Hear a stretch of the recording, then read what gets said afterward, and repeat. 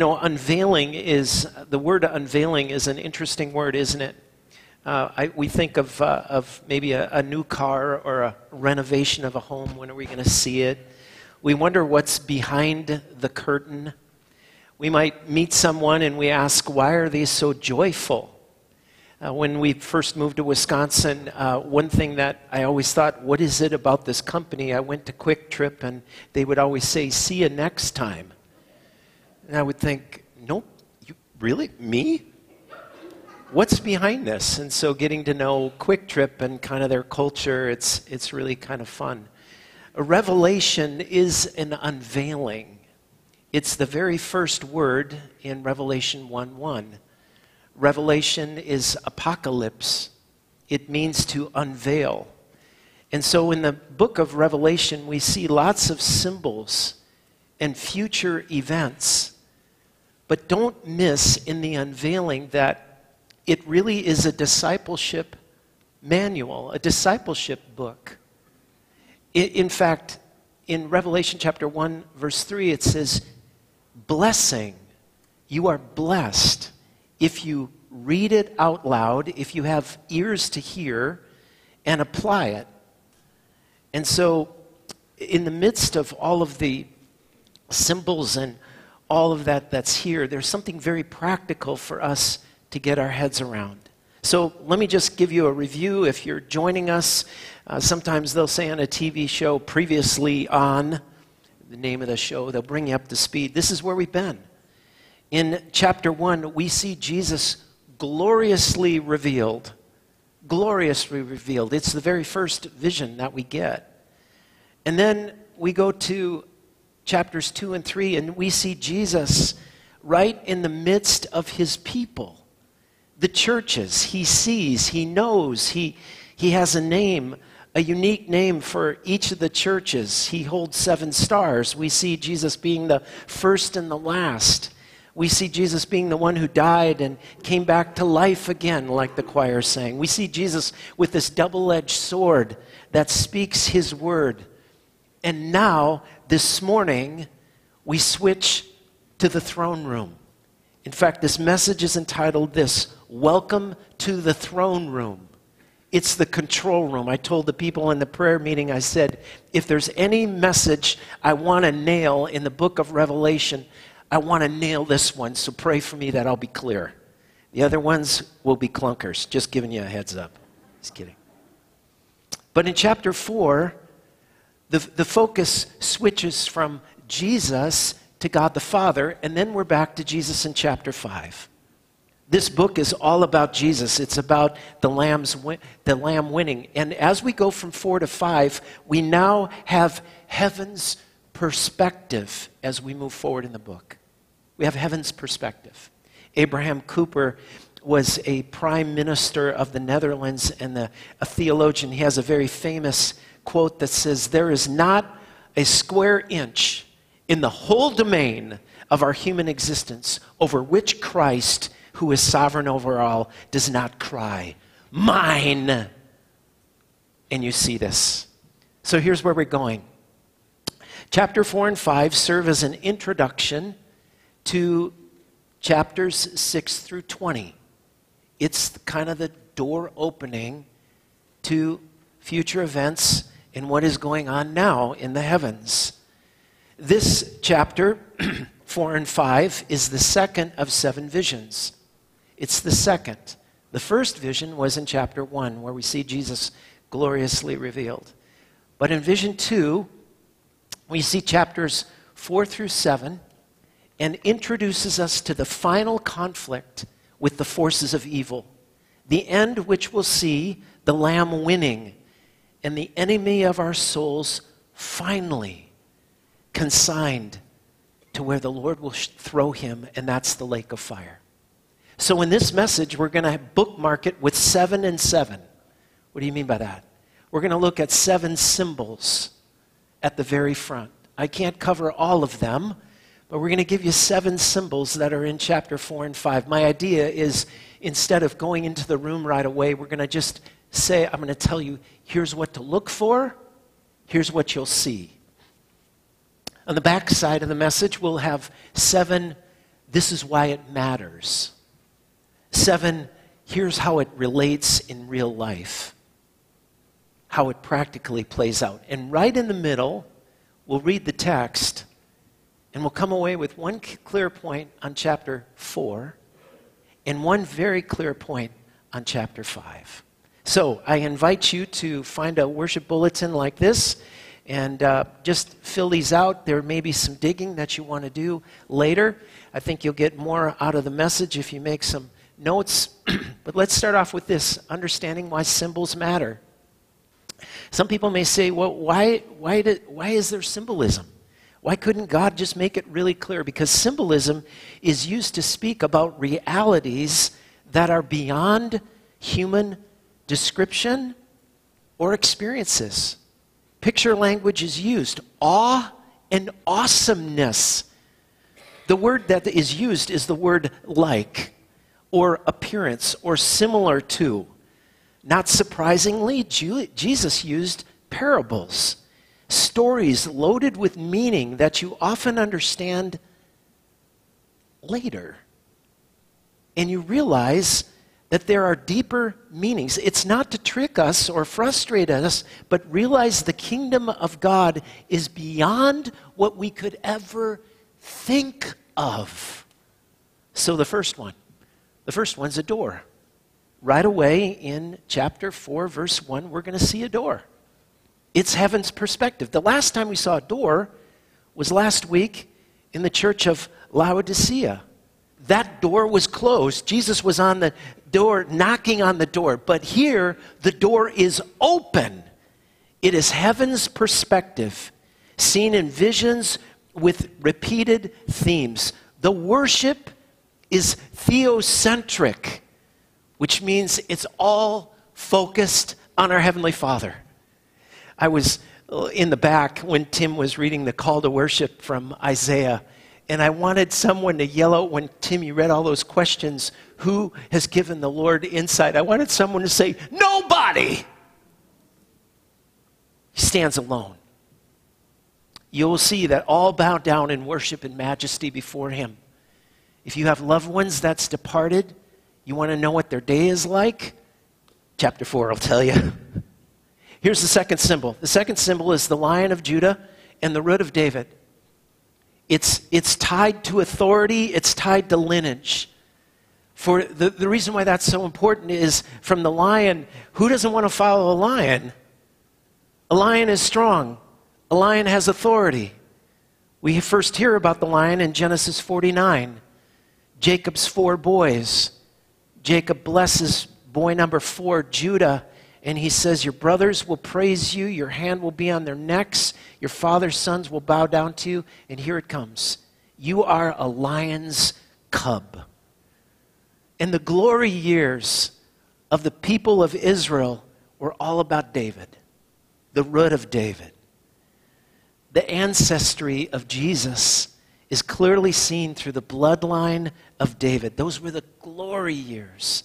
The Apostle Paul put it this way in Romans 5:12 when he quotes Isaiah, the heir to David's throne will come, and he will rule over the Gentiles. They will place their hope on him. And today, if you look up the symbol for the Israel people, the nation of Israel, you'll see what? The Star of David, a national symbol of Judaism. Don't miss those. Don't miss those. Those are we'll come in contact with those in chapter 5 when John looks around and he sees who can open the scroll. And the angel says, the Lion of Judah, the root of David. Number 3, this is so key that you don't miss this. This symbol is the lamb that is slain. The word lamb is an interesting word. There's 2 different words in the original language. But this word is used 29 times by John. 1 time in his gospel, 28 times here. Here's why it's a big deal. This use of the lamb is used figuratively of someone who is pure, virgin-like, gentle, and young. That nuance is important because it points you to the atonement. what they used for the sacrifice, that Jesus humbly died. Philippians 2 says this, the Apostle Paul writes, and he says, he humbled himself and became a man.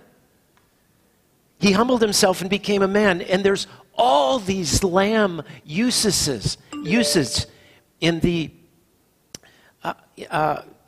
book, in the Old Testament. Don't miss the lamb theme.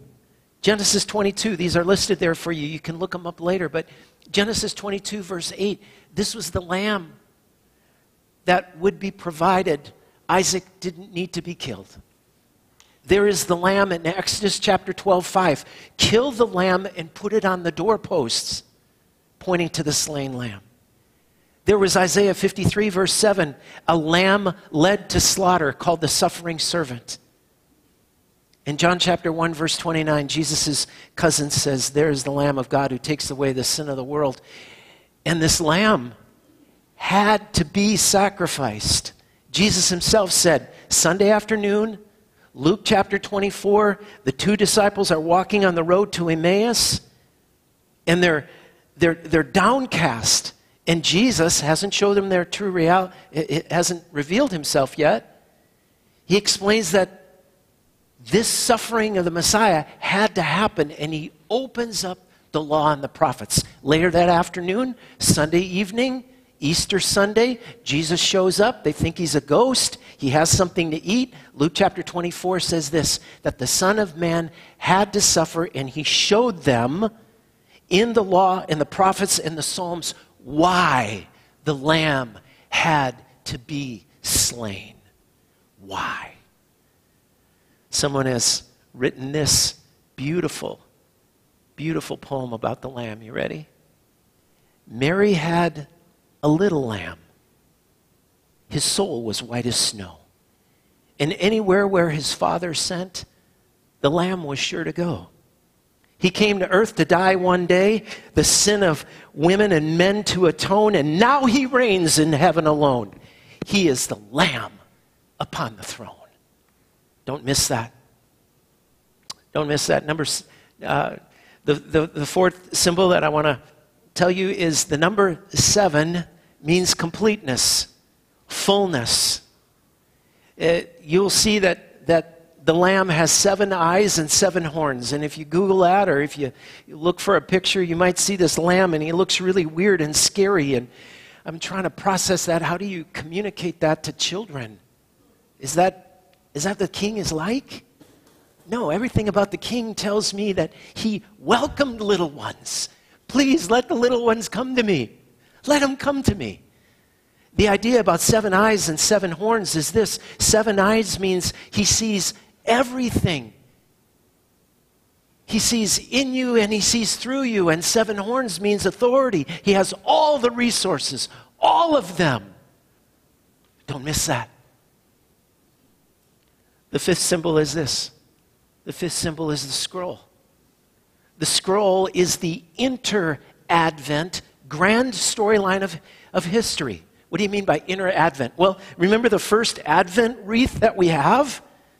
We light the candles. First Advent, right? Coming of a significant event. Second Advent is King Jesus, and we confess this all the time, and he will come again to judge the living and the dead. The scroll is the inter-advent.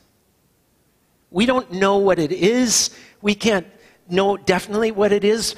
D.A. Carson, a former professor at Trinity Evangelical Free, which is E Free Seminary, he says this: it's a scroll of blessings and curses, of judgment, of salvation and restoration. Judgment, seals, trumpets, bowls, lake of fire, salvation for all people through the door Jesus, and restoration, new heaven and new earth. Scroll.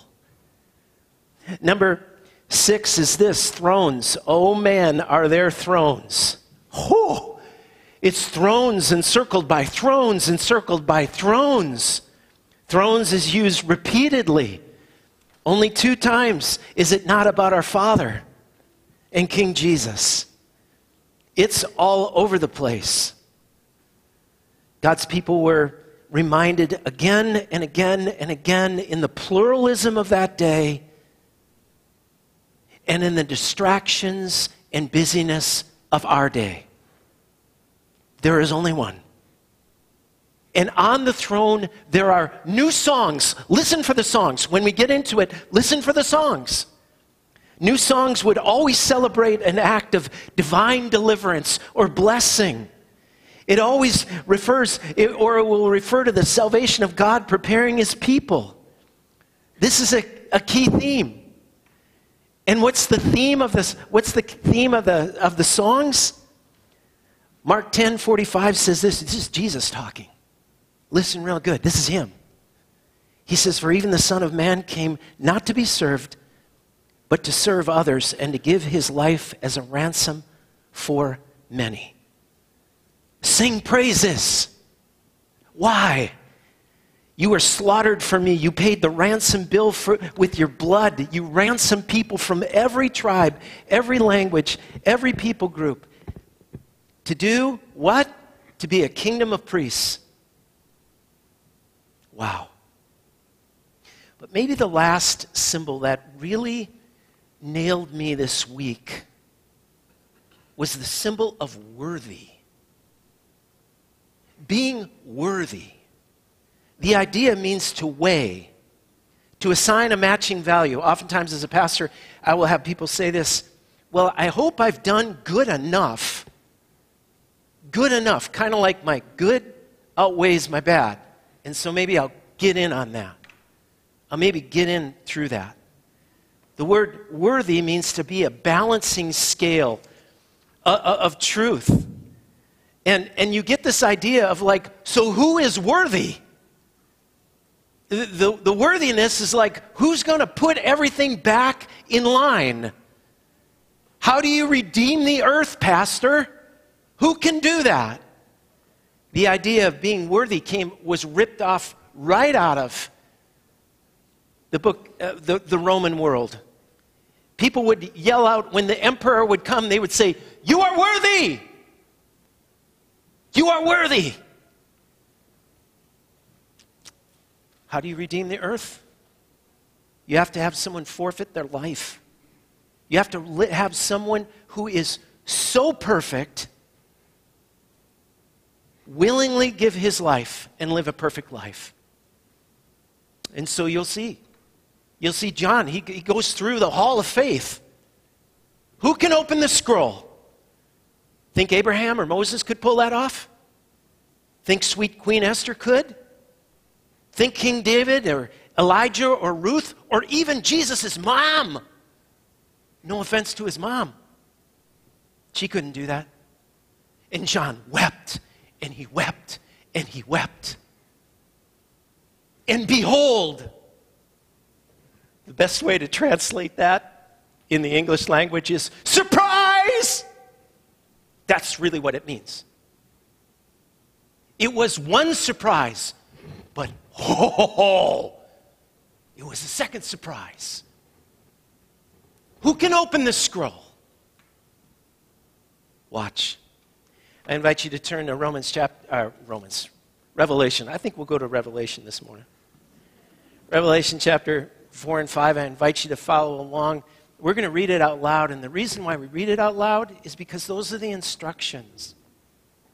Revelation chapter 1, verse 3, it says, "Read this aloud."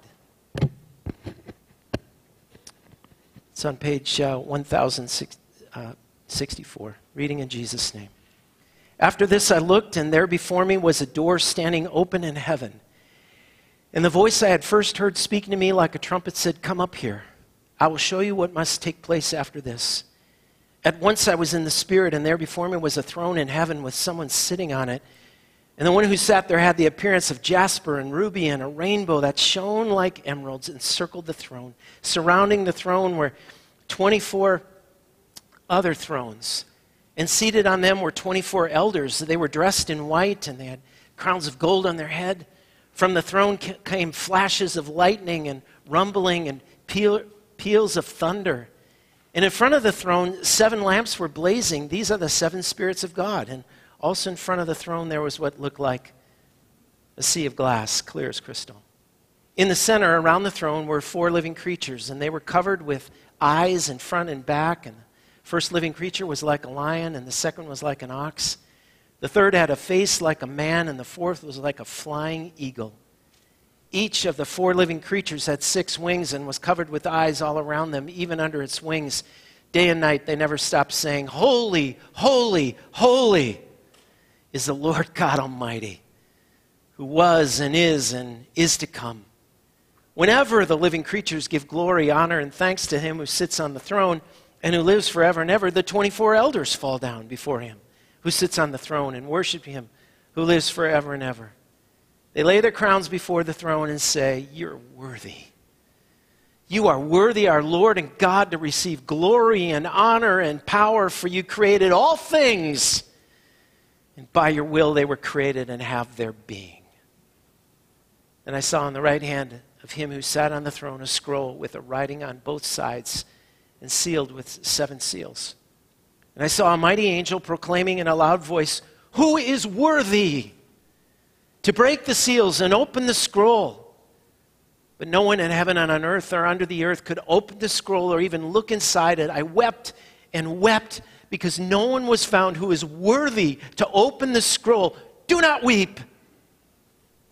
See, the Lion of the tribe of Judah, the Root of David, has triumphed. He is able to open the scroll in its 7 seals.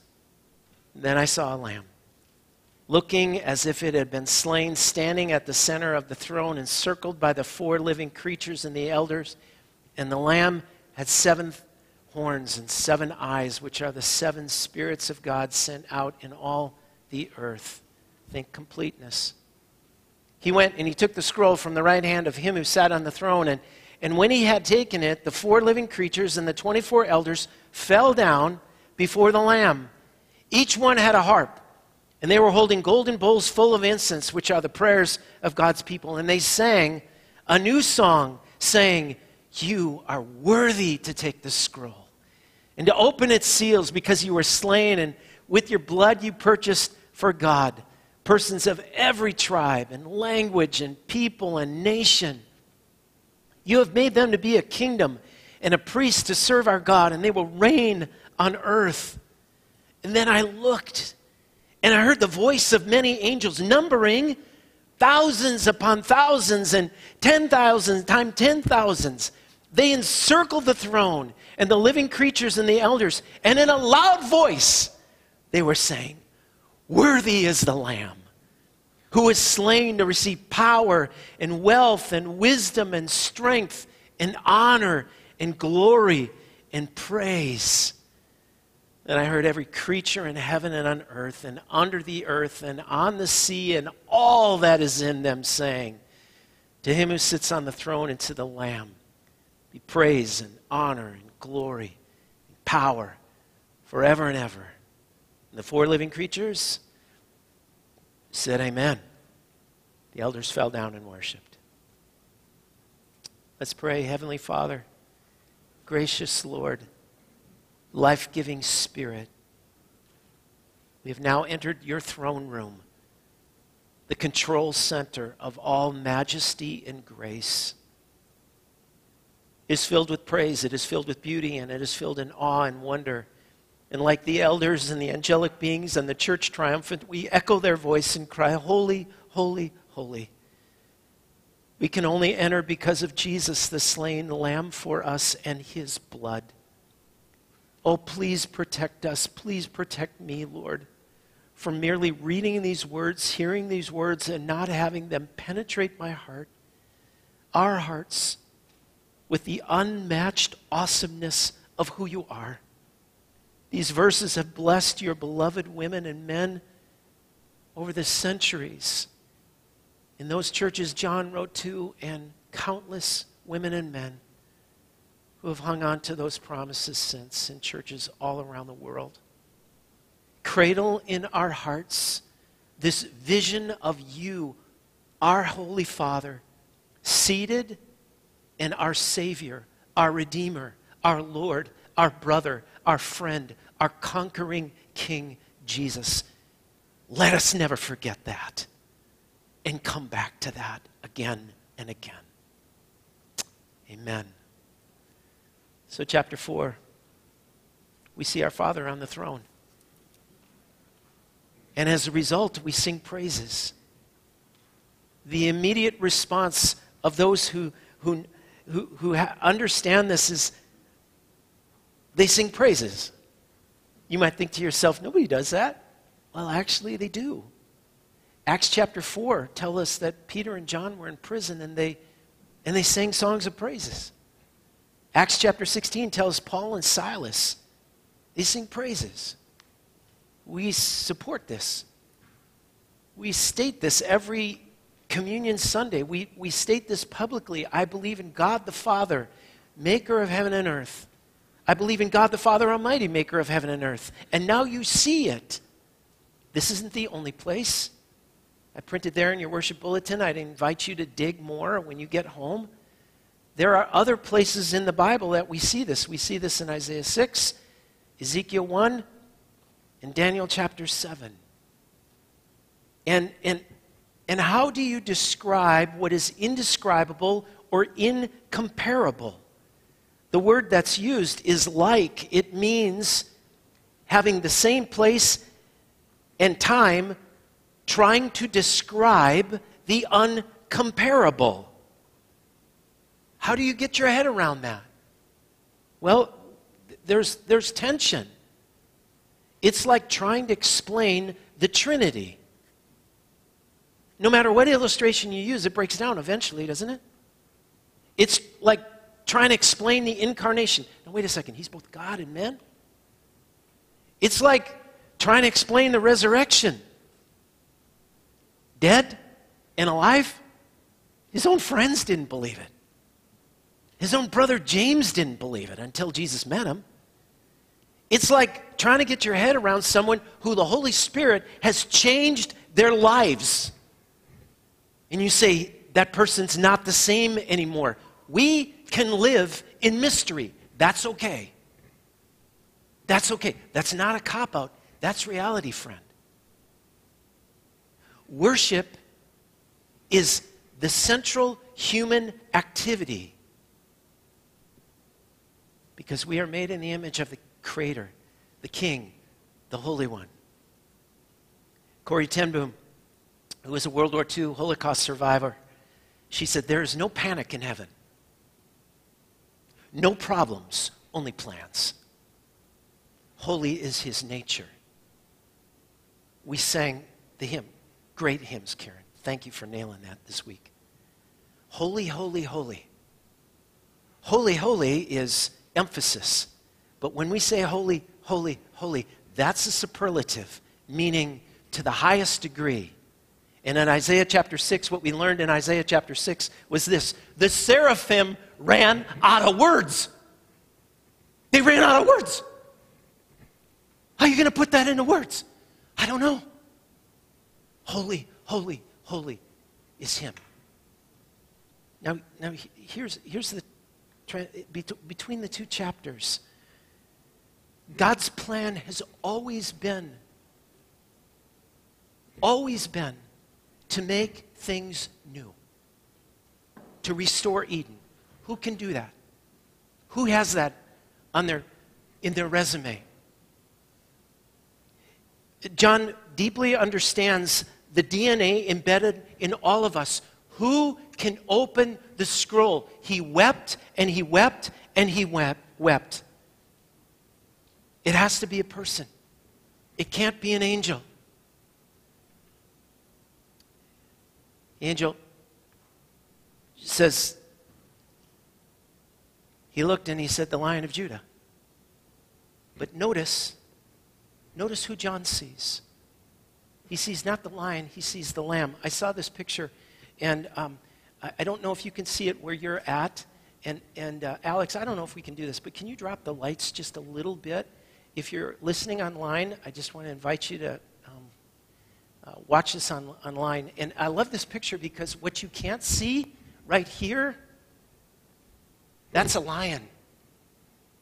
Isn't that a beautiful picture? He sees both and. And that connects to the second point. This is very important. The victory of the Lamb is accomplished by the sacrifice. The victory of the lion is accomplished by the sacrifice of the Lamb. In Hebrews chapter 4, verse 29, it says that he sacrificed himself. He sacrificed himself. The verb uses a passive voice, meaning not as a milquetoast, but willingly. Think of this when Jesus was in the garden and they arrested him. Good friend Peter takes out his sword, slices off Malchus's ear. And didn't Jesus say, I could command my angels, a legion of angels? If you have a little one or a grandchild, you know the best way of illustrating this? Go to The Lion, the Witch, and the Wardrobe and watch Aslan being bound on the stone table. And you will say as a grandpa or a grandma, he could bust out of that anytime. It is the Lion of Judah who willingly is crucified for us. And the worship that starts with the elders, that goes to the angels, countless myriads of angels. And then every living being worship him and adore him. Don't miss this. The victory won by the lion is accomplished by the sacrifice of the lamb. Sometimes we think it's force to make the world come into line. We think of the lion. Other times we want to escape and just be removed from the brokenness of this world. Billy Graham said to Greg Laurie, he said, if I could do all my life over again, I'd talk about the cross and the blood of Christ because that is where the power is. Clearly, Christ is on the throne. And so we come to the 7 practical things, the 7 practical discipleship questions. Scotty Smith wrote a book called Everyday Prayers. I enjoy his writing.